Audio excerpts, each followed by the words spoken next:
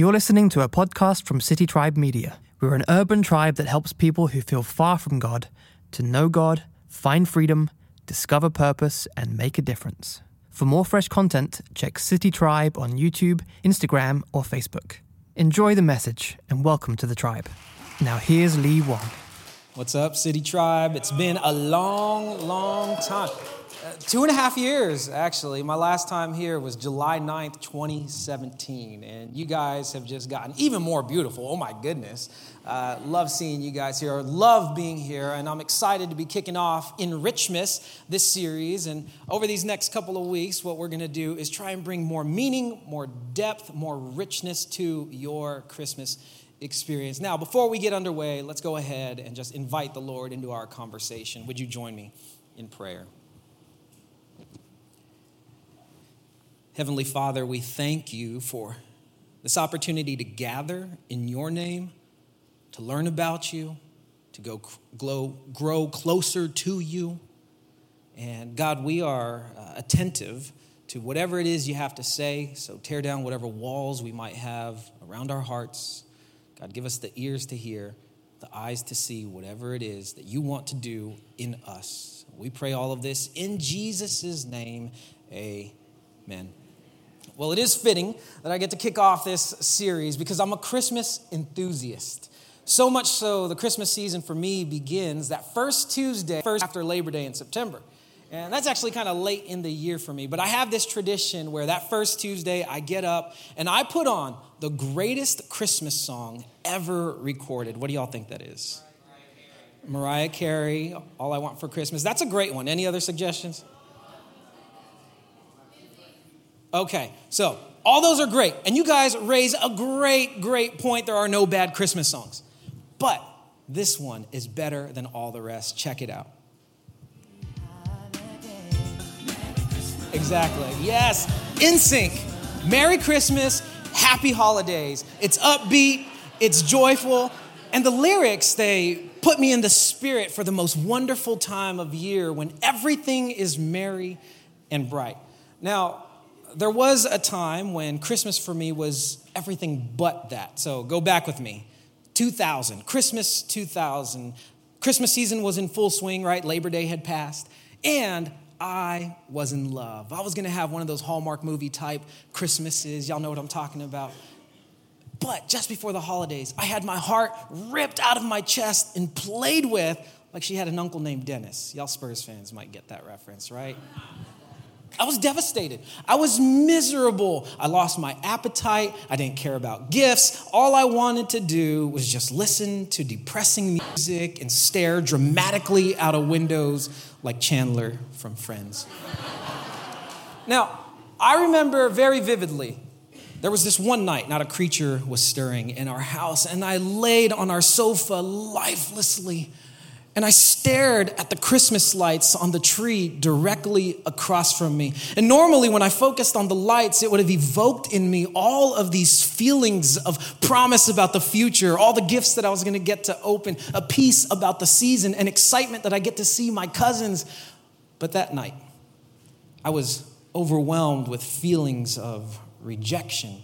I was overcome with a sense of loss and longing and loneliness, and I was overtaken by a literal physical sickness to my stomach. I was just over Christmas.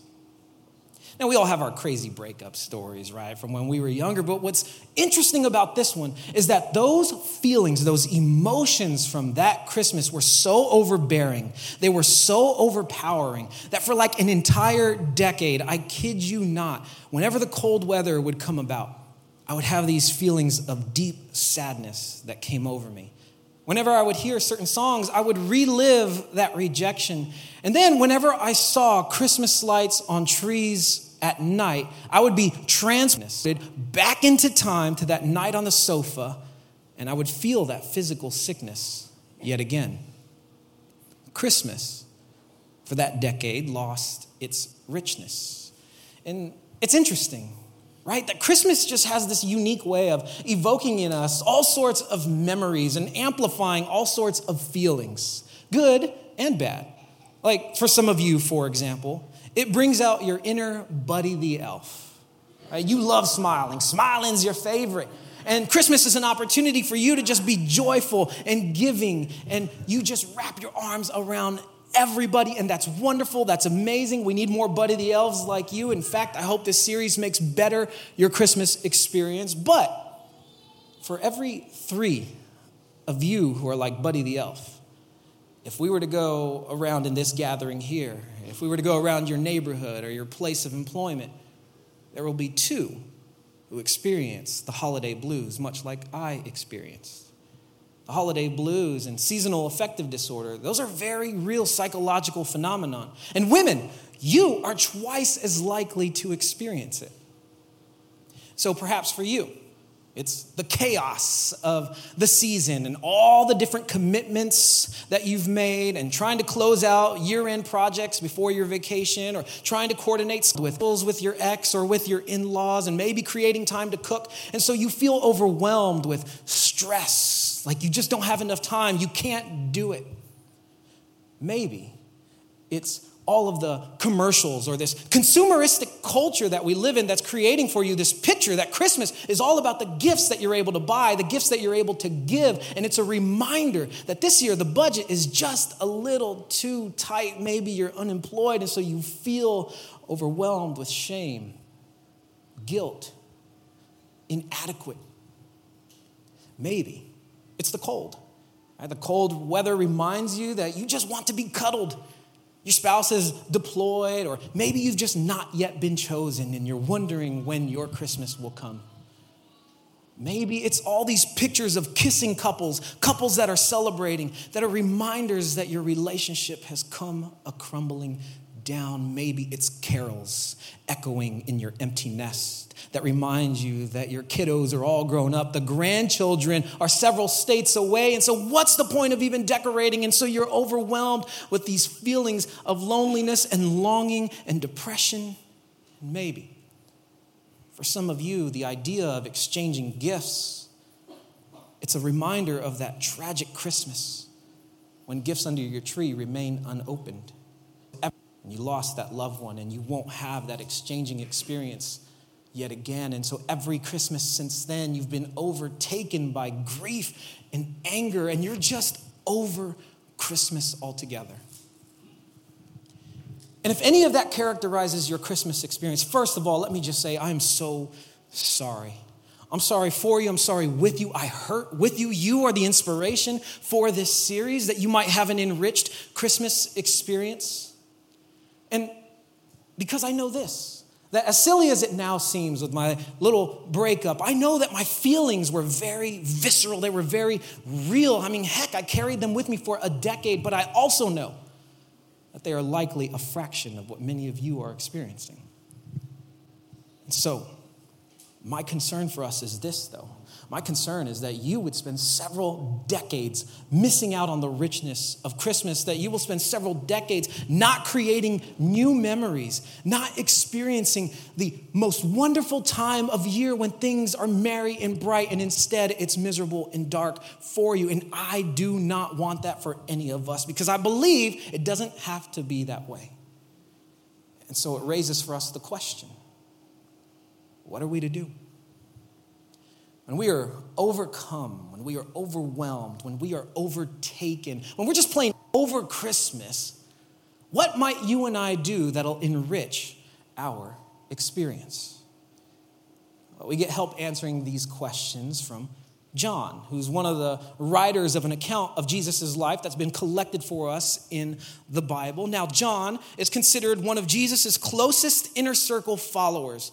And historians believe that John wrote his account around the year 90 AD, which would have put him at a relatively old age for that day of 70, 80 years old. Now, by this point in John's life, John would have experienced a tremendous amount of misery, a tremendous amount of darkness, loss, tragedy that very few of us will ever encounter.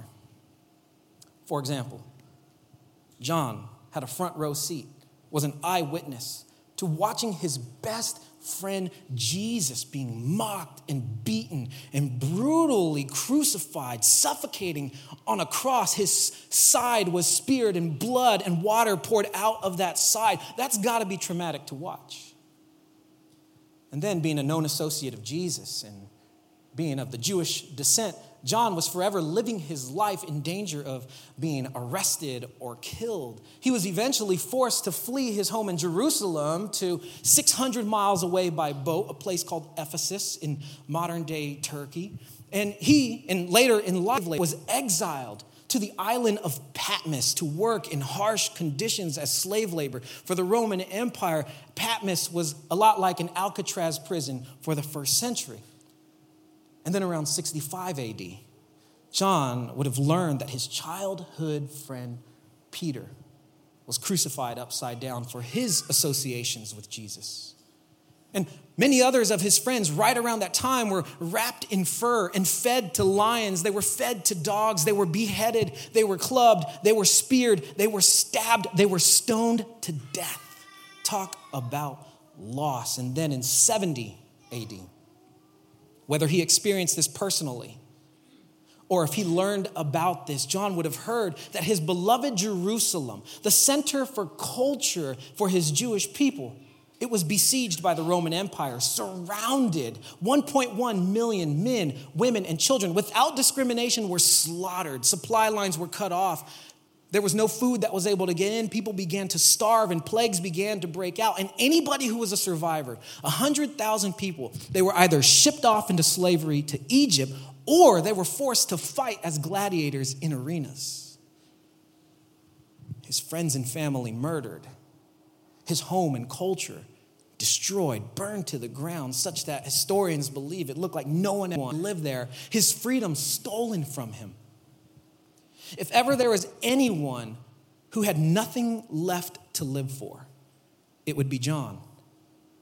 If ever there was anyone whose life was characterized by misery and darkness, it was John.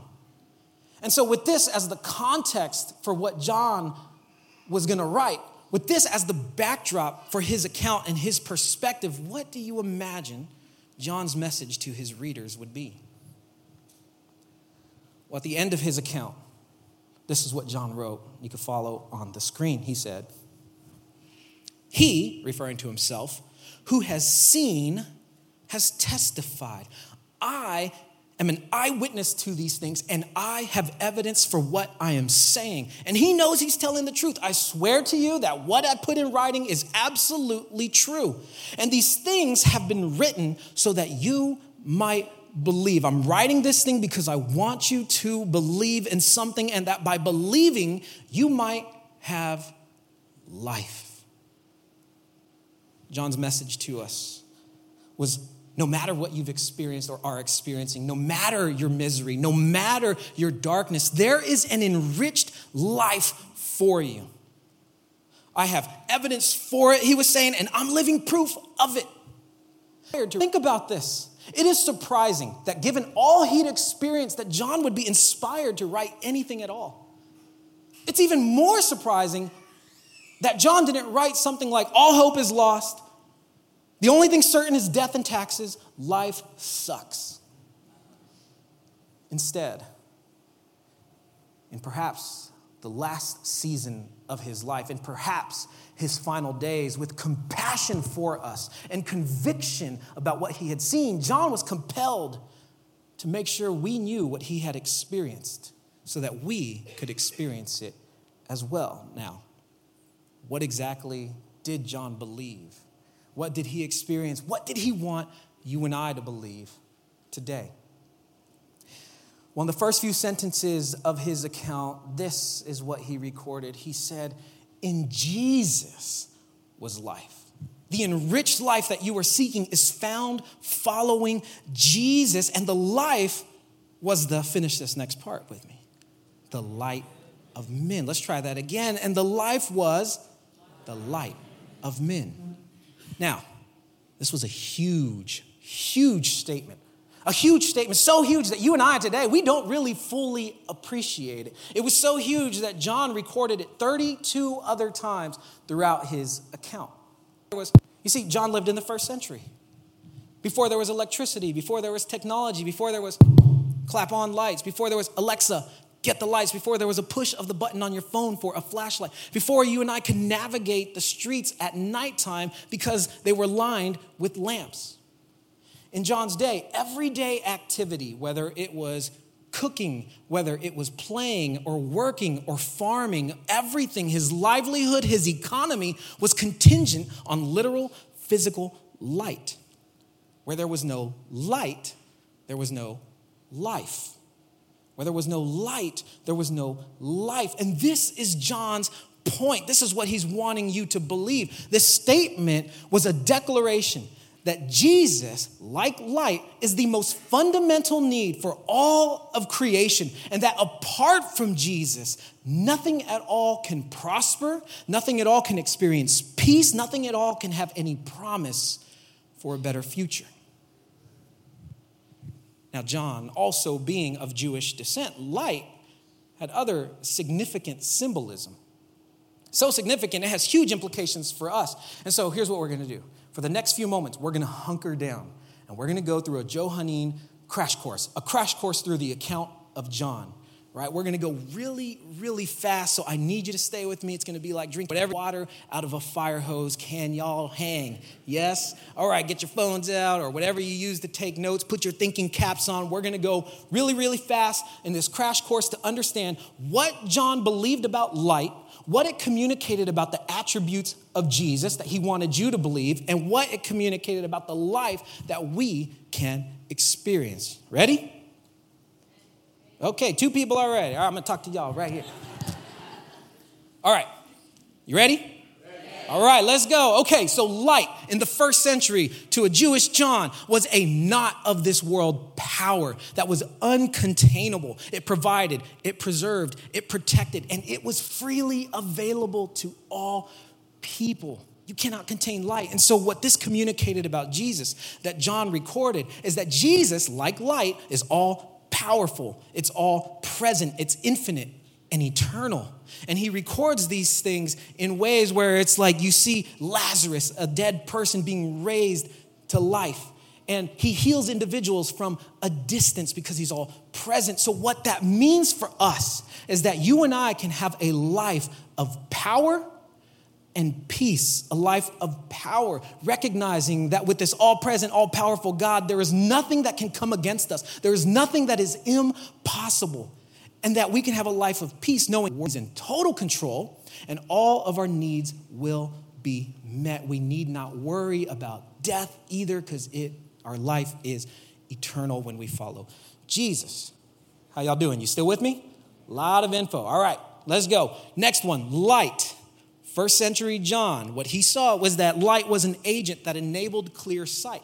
It allowed for people to engage in safe activity, right? So they wouldn't stumble, so they wouldn't get hurt. And what this allowed for was prosperous production. The animals could graze and the crops could grow. And so what this communicated about Jesus and his attributes is that Jesus is all knowing and all seeing, that he's all righteous, right? Jesus knew people by name before ever even meeting them. He had several opportunities to be immoral, but he never did. There was no darkness in him. And so he's the source of truth and justice. And what this means for us, what John wanted you to believe, what we want you to believe is that the life you can experience is a life of prosperity and purpose. Because if you are following the source of truth, then there's going to be wisdom. You're going to know the right thing to do, not ever make any major missteps. And with that, people are going to see your influence. Influence is going to grow. Your impact is going to grow. So you have a life of purpose and prosperity. How are we doing? Still with me? All right, last one. Here we go. So light to John in the first century, his Jewish background, his roots, it was an energy that radiated warmth. Remember, they didn't have heaters back in their day. They depended on the sun. They also depended on the sun for medicinal purposes. It was for purity and to boost your health when they would sunbathe and sun gaze. And sun was an indicator that the new day had started. It awakened us. So what this communicated about Jesus that John wanted you to get is that Jesus is all generative. He makes things new. that he's all loving, he's all gracious, his warmth is spread to all people. What this means for you is that you can have a life of passion and promise. A life of passion where you can feel fulfilled and engaged. Once again, a life of promise that no matter who you are, no matter what you've done, you're loved, you're accepted, you're worthy, and there is a future for you. So let me tie a bow on this crash course, all right? Here's the bow that's getting tied. Simply put, John wanted you to believe, based on his firsthand experience, that Jesus was all-powerful, all-present, all-knowing, all-righteous, all-generative, all-loving. In other words, he was God in human form, and that through him you can have an enriched life, a life of purpose, passion, peace, power, prosperity, promise. Come on, who wants that kind of life? Anybody up in here? Now, that was just the crash course through John's account, right? But that's just what John wanted you to believe. The question for us really, though, is why? Why did John believe all of these things about Jesus despite the misery and the darkness that he experienced? With the persecution and martyrdom of his friends, all of the loss, why would John maintain the belief that Jesus is God and the most fundamental need for all of creation? Why should you and I believe that? What John wrote next is pretty insightful, so pay attention to this. It is powerful. Here's what he wrote. He said, "And the light shines in the darkness, and the darkness has not overcome it." In 90 AD, 6 decades after Jesus was crucified, John believed that darkness had not put to death Jesus, that darkness had not overcome him. In perhaps the darkest, most tragic time of his life, when it appeared the darkness of the immoral religious leaders had been victorious, when it appeared the darkness of a sealed tomb, housing Jesus' rapt corpse was the punctuation to his death, the impossible happened. John learned that Jesus' tomb was empty. And so he sprinted to the tomb and he peered in and he saw that it was in fact empty. And so shortly after that, huddled with his companions trying to figure out their next steps, to their surprise, was a resurrected Jesus, proving he was all powerful, all generative. And then it happened again. Jesus appeared and said, "Peace be with you." To their surprise, Jesus had overcome death. But then, a few days later, on the shore of the Sea of Tiberias, John had breakfast. He shared a meal with Jesus. And so it's not like John just heard these rumors about a resurrected Jesus. It's not like this thing he imagined. It's something that he was an eyewitness to. But not only that, he experienced the transformative power, the emotions that came along with seeing Jesus. And so what I imagine is that anytime John saw the sun rising, anytime he saw a candle that was lit, anytime he saw a torch in the darkness that was lit, John, reminded of the times that he shared with a resurrected Jesus, and not just the sight of him, but the emotions of seeing a resurrected Jesus, the purpose, the power, the peace, the promise. And so this is why John believed that you can have an enriched life. This is why you can believe you can have an enriched life. It's why he wrote his account, why he wanted you to believe. Now, I know what you might be thinking. I know some of you might be thinking, but Lee, don't you listen to the news? Don't you scroll through social media feeds? Can't you see that our world is getting darker and darker? Haven't you heard that the Cowboys and Spurs suck this year? Like there is no hope at all.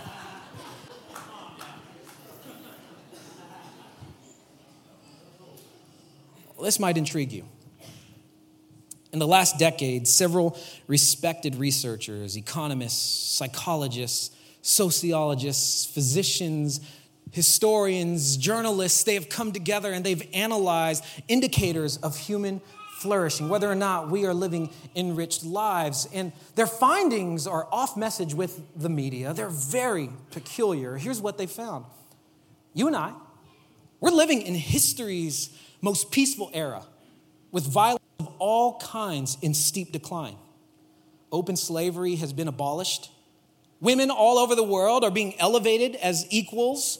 People are rising out of extreme poverty at an extraordinary rate. As a whole, people around the world are eating healthier, more nutritious meals. Standards of literacy, sanitation, life expectancy have never been higher. Child mortality rates all around the world had plummeted drastically. And while the world is nowhere near where it ought to be, we've got a whole lot of work left to do. You and I, we enjoy luxuries and enriched life that no other generation in human history could have even fathomed. In fact, Nicholas Kristof, a journalist for the New York Times, he declared last year, 2018, the greatest year in human history. And given the upward trends in education, technology, human rights, these researchers suggest that you and I can have a justified confidence that the world, it will just keep getting better. It's as if the light is shining in darkness and the darkness is not overcoming it. But here's what's most compelling about all of this. It's what journalist John S. Dickerson has discovered. John Dickerson led a decade-long investigation to explore how our world has changed so drastically. And he wrote his findings in a book called Jesus Skeptic, and this is how he summarized it. He said, Jesus followers, motivated by the ideas of Jesus, have led world-changing innovations that have benefited humanity, bettered education, health, freedom, and society. Jesus' followers have done this on a scale that is unrivaled by any other single movement or group in history. If these advances were moved from history, if the light did not shine, then you and I would be living in a vastly different world, comparable to that of, get this, the Dark Ages, a barbaric, brutal world that held humanity captive for so many thousands of years. It's as if what the Apostle John wrote was true, that a light shines in the darkness, and for 2,000 years, darkness has not overcome it. But John Dickerson didn't stop there. He continued with a personal note. Here's how he concluded. He said, now my relationship with Jesus has brought me consistent identity, security, purpose, fulfillment, peace, and joy that I never experienced anywhere else in this world. I am tasting and experiencing things and enriched life that I never tasted apart from Jesus. It's as if John's introduction that in him was life, and the life was the light of men is true, and that light shines in the darkness, and darkness has not overcome it. Now, if that's not enough, I can attest to this personally. So go back with me in time. Christmas 2000, when I laid lifelessly on the sofa. I hadn't eaten for a couple of days, so my mom did what any loving mother would do. She took me to a buffet. And I reciprocated, and I did what any honoring son would do, and I made sure my mom was first to wait at the table while I got my food. And so I sat down at the table, and in front of me, I saw in my mom's handwriting, as she had done so many other times throughout my life, a note that read this: Lee, smile. And seeing this, I was even more broken because I'm like, man, my pain is adding to my mom's pain. She hates to see me hurting. And so I mustered up a fake smile, and I said, thanks, Mom. And she responded, perplexed, like, for what? I said, for this note. She said, what note? And I said, the one that you clearly wrote in your handwriting. And she said, I didn't write that. I told her, and who did? She said, your server. I said, Mom, all embarrassed, Mom, you told her I'm heartbroken? Come on. She said, no, that's your server's name. And I thought, what evil parent would name their child Lee Smile? So I signaled over the server. I said, excuse me, is this your name? And she said, oh yeah, I'm so sorry for my scribbles. It's just I do this all day long. And I was like, well, what is your name? And she said, Luzmila, L-U-Z-M-I-L-A, Luz.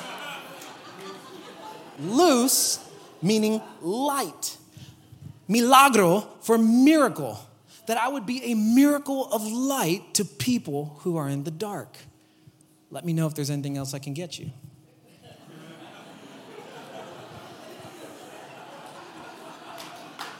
And I was like, whoa.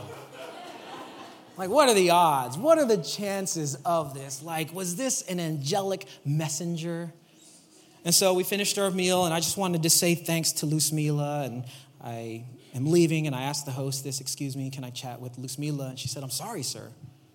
There's no Luzmila here. I was like, what? She was just my server. She said, sir, I can't help you. There's nothing I can do. And I said, how can that be? She said, well, sir, she's currently on her break. You'll have to come back a little bit later. I'm like, why would you say it like that? You know what I mean? Like, well, here's my point. I didn't appreciate it at the time, but looking back at that experience, it's as if in my darkness, Jesus shined a light to say, smile. Everything is going to be okay. I have prepared for you an enriched life that you cannot yet even imagine. You've not yet even experienced. And after a decade of darkness, I can say that he was right. Having now followed Jesus for more than a decade now, it's like it drowned out all of that darkness. And you can chalk it up to maturity. You can chalk it up to time, fine, whatever. But I promise you, there is a stark difference from that decade of darkness to now following Jesus for over a decade. There is an enriching life, a life of purpose, a life of passion, a life of peace and prosperity and promise that you can experience. And I'm telling you right now, this Christmas is going to be the greatest Christmas ever, with new memories, new traditions. Because first of all, I get to experience it with you guys. And secondly, the star on the top of the tree. I have a 8-month-old daughter, and I get to experience that for the first time with her. And it tastes so sweet, like John Dickerson said. And so my message to you is the same message that the Apostle John said, that the journalist John Dickerson said, is that in Jesus, the most fundamental need for all of creation, there is life. And the life is the light of men, and that light shines in the darkness. The darkness will not overcome. And so, in your misery, in your darkness, when you're overcome, when you're overwhelmed, when you're over Christmas, let us not have our emotions and our circumstances be our focal point, but let us fixate and focus on the light. So here's my invitation to you. This Christmas, let's focus on the light. And I'm inviting you to join my wife, Christine, our daughter, Zoe, and me in adopting this new tradition. When you are plugging in your Christmas lights next time, when you set them up, maybe this weekend, maybe you guys set them up in September like me. Next time you plug them in, I want you to gather the kiddos all around. I want you to gather the grandchildren around. Or maybe when you're taking a stroll through the neighborhoods, when you're driving through those lots that have lights everywhere, I want you to just pause and focus on the light. And I want you to declare what John declared 2,000 years ago that still rings true today. That the light shines in darkness. Darkness has not overcome it, and then we'll just ask Jesus to allow us to experience the light that is life. And so we're going to practice that right here a couple of times. In just a moment, I'm going to ask you to stand, and you can break those little lights that you were given as you came in. And when you're standing, I'm going to say a few words. And then I'm going to say because and point at you, and you're going to read the words that are on the screen. Pretty clear, right? In a moment, you're going to stand. I'm going to say a few words, then I'll say because and point at you, and you'll read the words on the screen. Pretty clear? All right, would you guys go ahead and stand?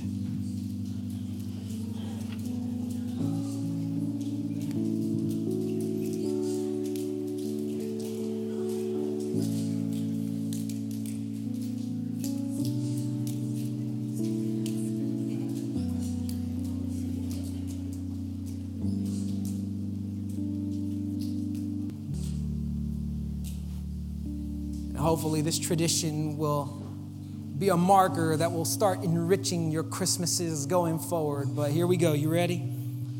If you are overtaken with worry or fear, when you look at the lights this Christmas, be reminded that you can take heart and trust that Jesus, as he said, has overcome the world. Why? Because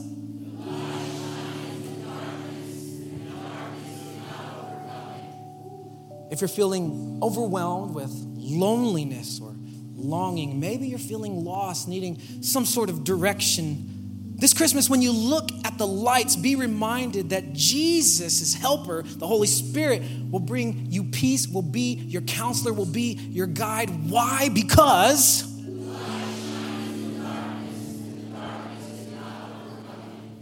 and if you're overcome with grief, overcome with depression, missing your loved one, this Christmas, when you look at the lights, be reminded that Jesus said an hour is coming when the dead will be resurrected, that right now they're just sleeping. You will see them again. And you can believe this. Why? Because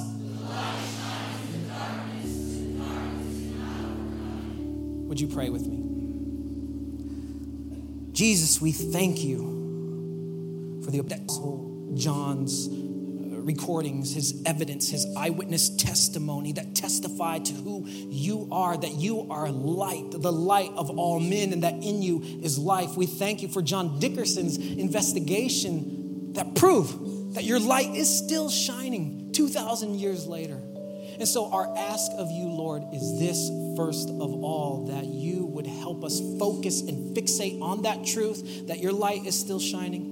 And also that we would experience what John experienced, what John Dickerson experienced, this life, this enriched life of purpose, passion, peace, power, promise, prosperity. Lord, that is our ask of you. Make it very real for us. Enrich our Christmas. Now, there are some of you here visiting perhaps for the first time. Maybe you've been towing this line of faith, and perhaps our conversation today was evidence for you, enough evidence. The Apostle John's eyewitness testimony, John Dickerson's investigation was evidence for you to say, I now believe. If that is the case, you can pray a little prayer like this, keeping it simple. Jesus, I believe you are the light of the world. I believe your light still shines. You are God, and I'm submitting to you. And if you prayed that, we believe you've become a child of God, and that you can experience an enriched life now and for eternity. And so, Lord, my prayer is for all of us here, that you would cement in our hearts that seed that was planted today, that your light shines in darkness, darkness will not overcome it. We pray this in Jesus' name. Amen. God bless you guys. We're glad you were part of the tribe today. To further connect with us, check citytribe.church.